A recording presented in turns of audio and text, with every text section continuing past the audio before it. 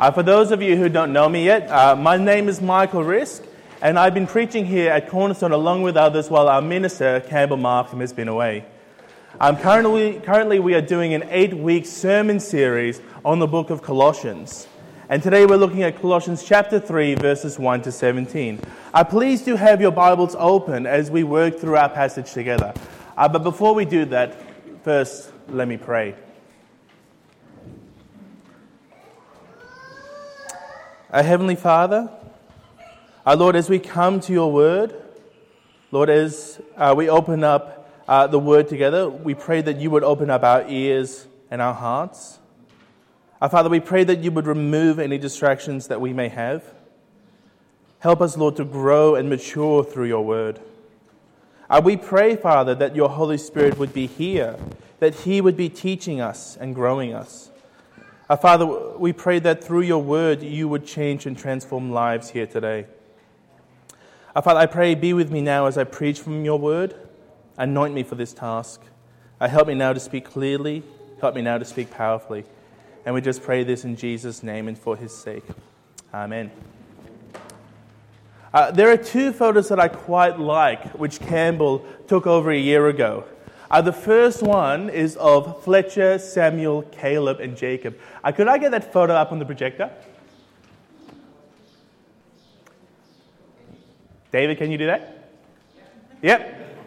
Bear with us, technical difficulties. And there we are, that photo there. And now what I love most about this is that straight afterwards, their dads took this photo. Can I get the next photo up? And there we are. Campbell posted these two photos on Facebook, and he posted them side by side. And he said, "Dear sons, this is your future." Dear sons, this is your future. I can't help thinking, though, of an alternate caption of, just for a moment, let's be 16 again. Just for a moment, let's be 16 again. Can we get rid of... We got rid of that photo. Good. Just for a moment, let's pretend to be 16 again. Can you imagine going back in time and reliving your teenage years? I don't know about you, but I wouldn't want to go back to my teenage years. To those awkward moments when my voice was going through changes, when my body started changing, when hair started growing in places it previously didn't. I didn't always have this completed beard that you see before you. When I was 14, there was just awkward long sideburns, some hair under my chin, and a poor excuse for a mustache. I can imagine for most of the adults here, they wouldn't want to go through puberty a second time. Once was enough. And for those that are teenagers here, I think the same would go for you. You wouldn't want to go back to primary school, wouldn't you? Having to relearn your times tables, having to be tested on your spelling. Or become younger still and go back in time when you couldn't kick a ball or run really fast or read a book. I can't imagine there would be any one of us that would like to be 16, 8 years old, 4 years old again. Once was enough. So if we wouldn't want to go back in time to relive our younger years, why do we then desire this in regards to our former lives, our sinful lives which have died with Christ, which died with Christ on the cross? If we wouldn't want to go back in time and relive our younger years, why do we then desire this in regards to our former lives, our sinful lives which died with Christ on the cross? Our friends, Paul has written to the church, and he is reminding them of the gospel message. He's reminding them of the complete work of Christ and what Christ has done for us. He's reminded the church that they have died with Christ, that they have been reborn in Christ, they have been given new life in Christ, and he is telling them now to live for Christ. Today our passage is answering the question, how do we live for Christ? how do we live for Christ? And our passage answers this in the following 3 points. Point number 1, we are to fix our eyes on Christ. We are to fix our eyes on Christ. Point number 2, we are to put to death the old self. We are to put to death the old self. And point number 3, we are to let Christ direct our life. We are to let Christ direct our life. Let's work through the first of our 3 points together now. Point number 1, we are to fix our eyes on Christ. Let's read verses 1 and 2. Since then you have been raised with Christ, set your hearts on things above, where Christ is, seated at the right hand of God. Set your minds on things above and not on earthly things.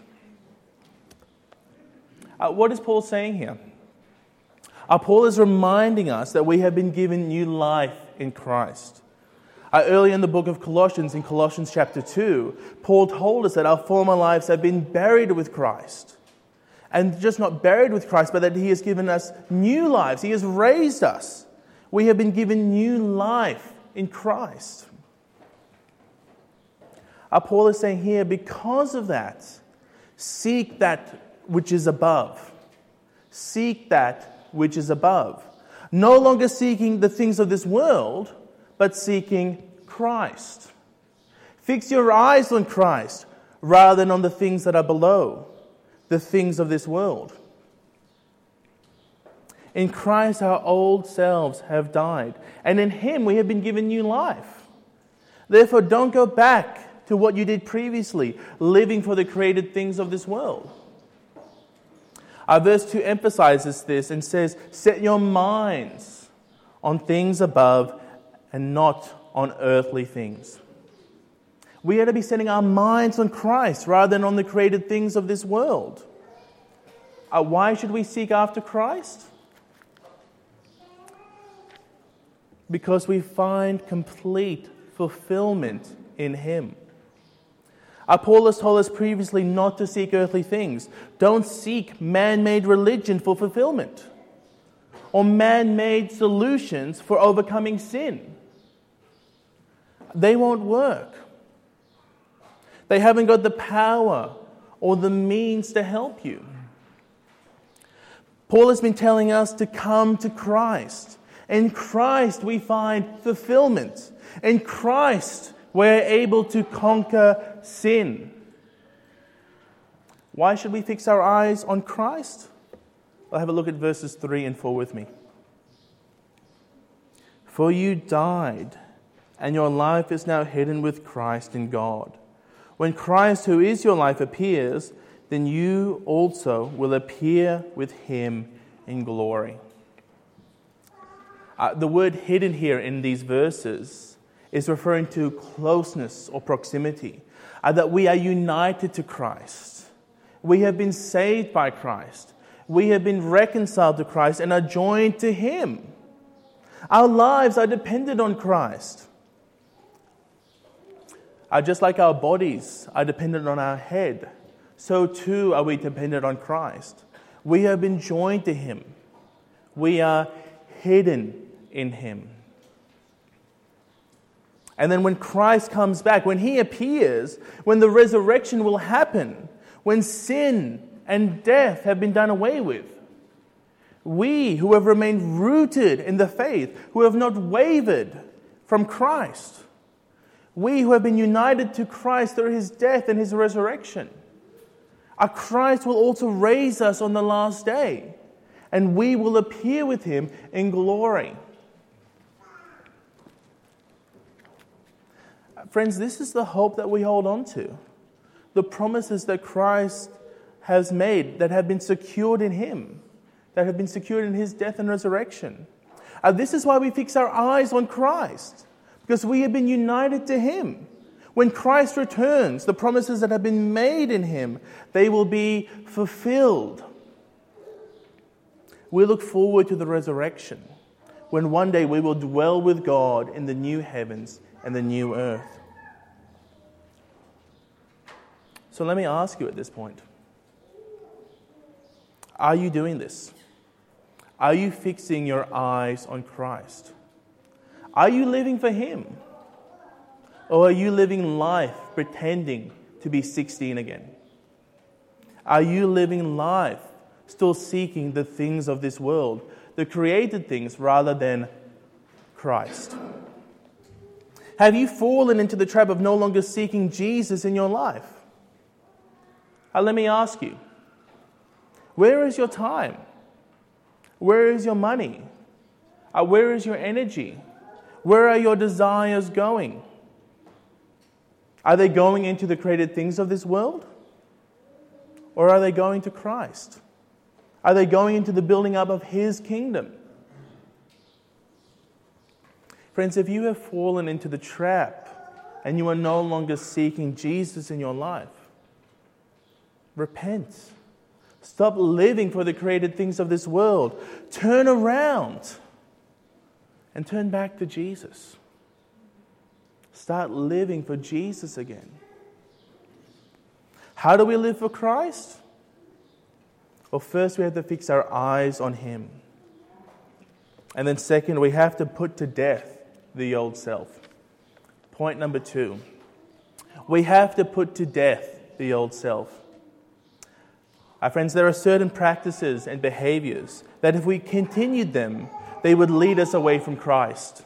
That if we continue doing them, we are no longer living a life reflected of what Christ has done for us. That in Him we have been given life. This is why Paul exhorts us. He tells us in verses 8 and verse 5 to put to death, to remove these former ways.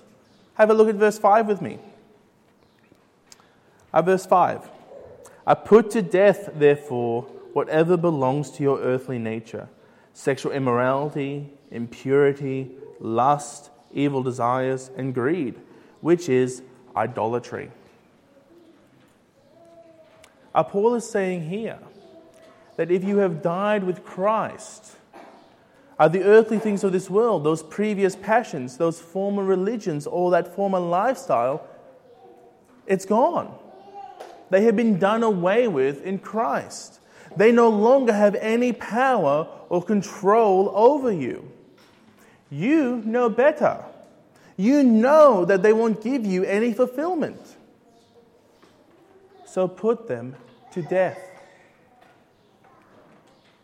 The Apostle Paul gives a list of things that at one time or another we had sought after, whether that is sexual sin, uncleanness, and seeking the things that aren't God. Various passions and desires which dictated us and drove us. When our ways were wicked and we looked after our own needs first rather than others. What does Paul say about these things? Well, he says that they are idols. They are idolatry. And we were once seeking after them. Seeking the things of this world, the created things that were not God. But now we know better. In light of what Christ has done for us, we know the truth. The mystery that was hidden has now been revealed. We know that complete fulfillment is found. It is found in Christ. We know that to overcome sin, to overcome guilt, can only be done through Christ and His work. Paul says, therefore, put to death all forms of idolatry. They no longer have any control over you. Verse 6 then tells us that all idolatry, all false religion, all sin is going to be judged by God. What will happen to those that are continuing on in their sin? That are continuing on in their idolatry? That have said no to God and yes to sin? Well, the Bible is very clear. They are under God's punishment. In the book of Revelation, in chapters 1 to 3, Jesus speaks to the church. And He tells the church not to fall into sin. He tells them to repent of their wickedness, to return to Jesus, to return to their first love. He tells the church of Smyrna to remain faithful. And by remaining faithful, they will not experience God's ultimate judgment, which is the second death. What is the second death? Well, as mentioned in previous weeks, the second death is hell. Those that are living in their idolatry, living for sin and not for God, well, they are heading down a road to hell. And we were once on this road also. Verse 7 tells us that we were once under God's wrath. Before the gospel came to us, before we understood the gospel, understood that Christ came to save a sinful and rebellious world. Through his death, Christ paid our debt. The Bible tells us that the wages of sin is death. For our sin, we were meant to die. We were meant to experience punishment. But what did Christ do? Well, he took our debt. He took our death. And he died our death on a cross. We were under God's judgment.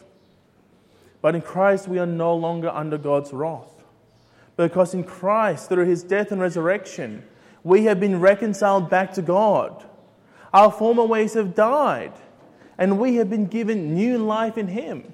Jesus, after 3 days, rose from the dead. We too will rise again also in Christ. This is why we are to put to death idolatry in our life. We are to put to death this former self because it takes us away from God. If you are here today, and if you are living for the created things of this world and not for God, if you have said no to God and yes to sin, can I encourage you to repent, to turn away from the path that is leading to death, to turn around and to head back to Christ. Head back to Jesus, where there is life. If we are seeking the things of this world, we are no longer seeking after God. Verse 8 tells us this also, that if we don't put away certain behaviors, it will lead us away from God. Look at verse 8 with me. But now you must also rid yourselves of all such things as these: anger, rage, malice, slander, and filthy language from your lips. Here in verse 8, the church is being told to remove these former behaviors, remove these former vices. Because by holding on to them, they are preventing them from holding firm to Christ. These former behaviors cause division within the church. Remember the church in Colossae? In Colossae, the church is being undermined by those around them. False teachers who are saying that you need to worship God this way or that way. And it's considered that these false teachers have perhaps created hostility, created division within the church. And Paul is saying here, don't let your previous ways of life, these former behaviors, dictate how you should respond now to one another. Don't cause division through these former behaviors.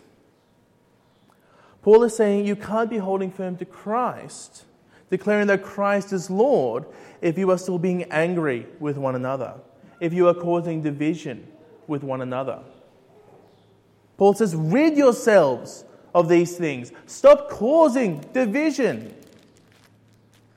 Paul says then in verse 9 and 10, do not lie to each other, since you have taken off your old self with its practices and have put on the new self, which is being renewed in the knowledge and image of its Creator. Paul is emphasizing in verse 9, don't cause further division. Don't lie to one another. Why? Because you, the church, have been reconciled to Christ. You have been given new life in Him. So don't live for these former ways. Verse 10 says, put on the new self, which is being renewed in the knowledge, in the image of its creator.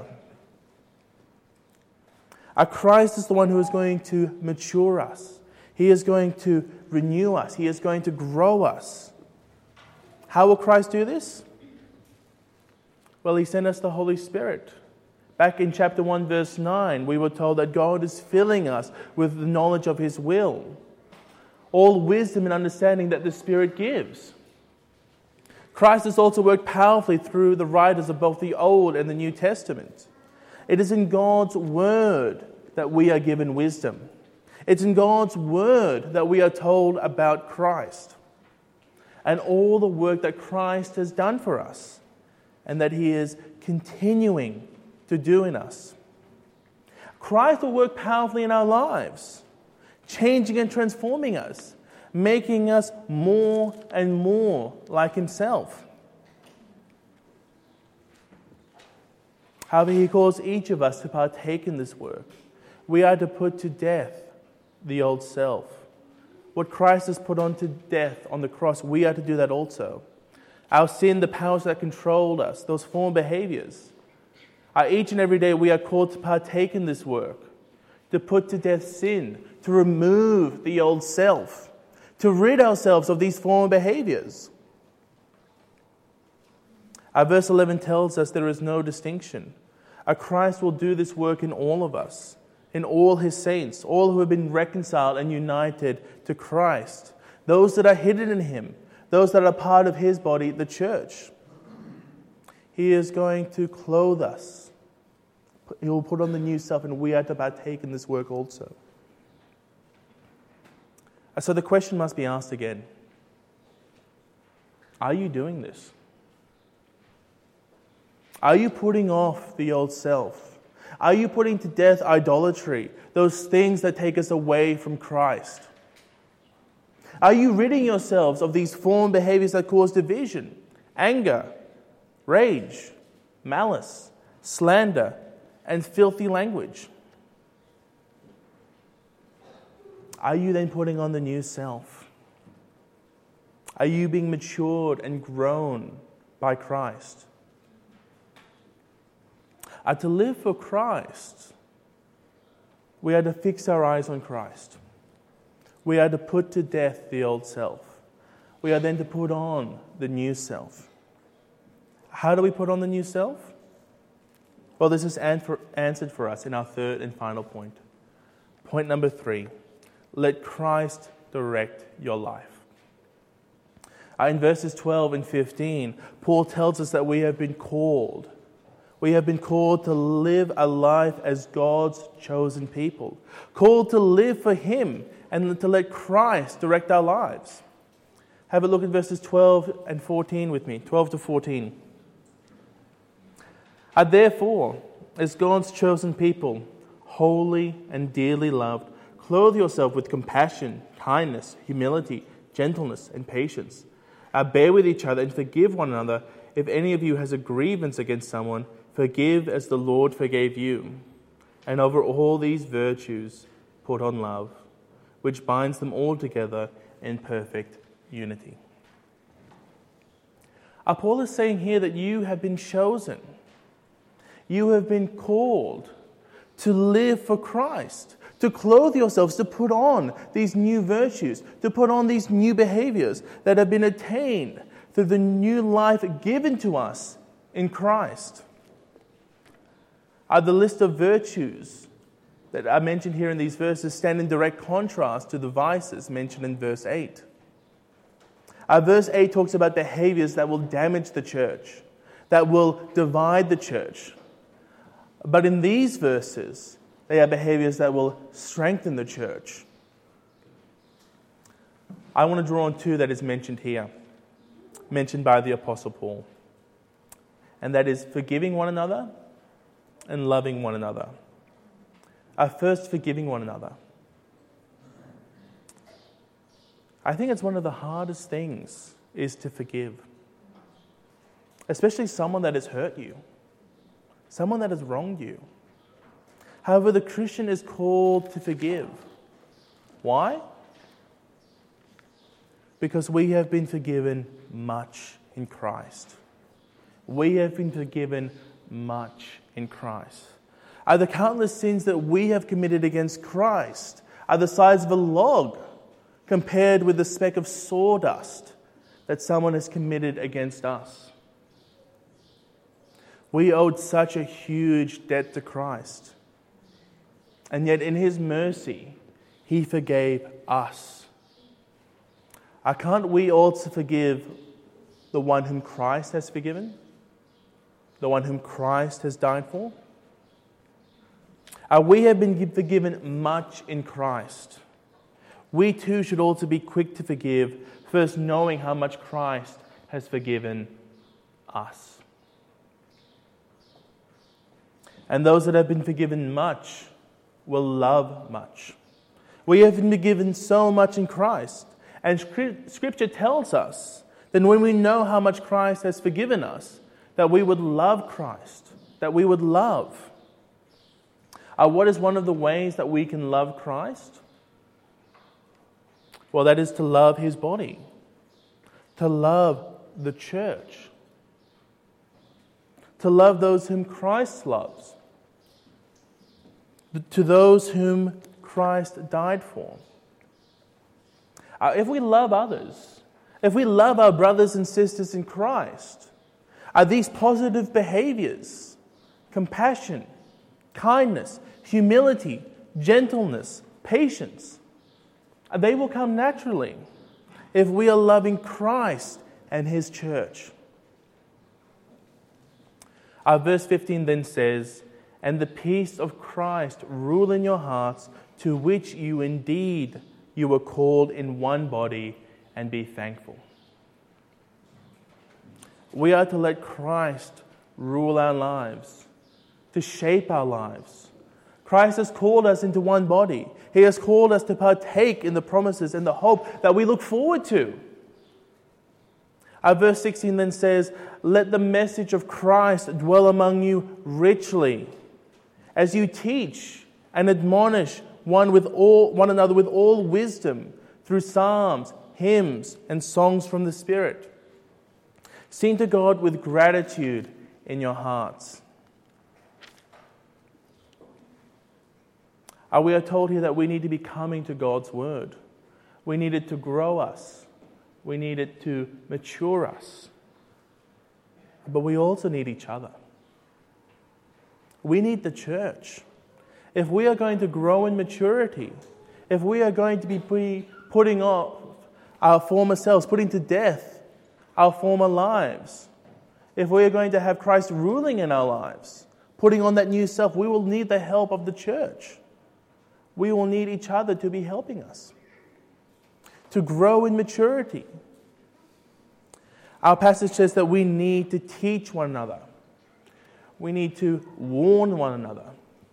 We need to sing to one another with hymns, psalms, and spiritual songs. For it's also through the worship of God and singing with one another that the Christian will grow in maturity. Through songs, especially the Psalms, we will remember what God has done for us, what He has done for His people. And then our passage then ends with verse 17, which reminds us that in whatever we do it in the name of the Lord Jesus. That in whatever we do it in the name of the Lord Jesus. We are united to Him. We live for Him. We're to always be giving thanks for what He has done for us. For in Him we have found fulfillment. In Him we have been saved. In Him we have been given life. Cornerstone, how shall we then leave today, having been reminded what Christ has done for us? How do we need to live for Christ? What are some of the things we can be doing? Well, let me ask you, are there any idols in your life that need to be put to death? Are any of you delving into sexual sin? Are any of us here seeking the created things of this world? Are any of you saying no to God and yes to sin. Our passage has been very clear. We are to put to death these things. We are to repent and to turn back to God. What else does our passage tell us to do? Well, our passage tells us also to forgive. Is there anyone in the church that has wronged you and you are still holding grudges? Friends, we have been forgiven so much in Christ. We are called to forgive, not to be angry, not to cause division, but we are told to love. While we were still his enemies, Christ loved us. He forgave us. Can't we too love and forgive those whom Christ has? Love. Love the church. Love those around us. Pray for those around us. Be looking out for one another. Teaching one another. Warning one another. Singing to one another and worshipping together. We wouldn't want to repeat our adolescent years, our teenage years. So why would we ever go back to our former sinful lives who have died with Christ? We have been given new life in Christ. So live for him. Live for Christ. Live for him by fixing your eyes on Christ. Live for Christ by putting to death the old self. And live for Christ by letting him direct our lives. And on that note, let's spend some time in prayer.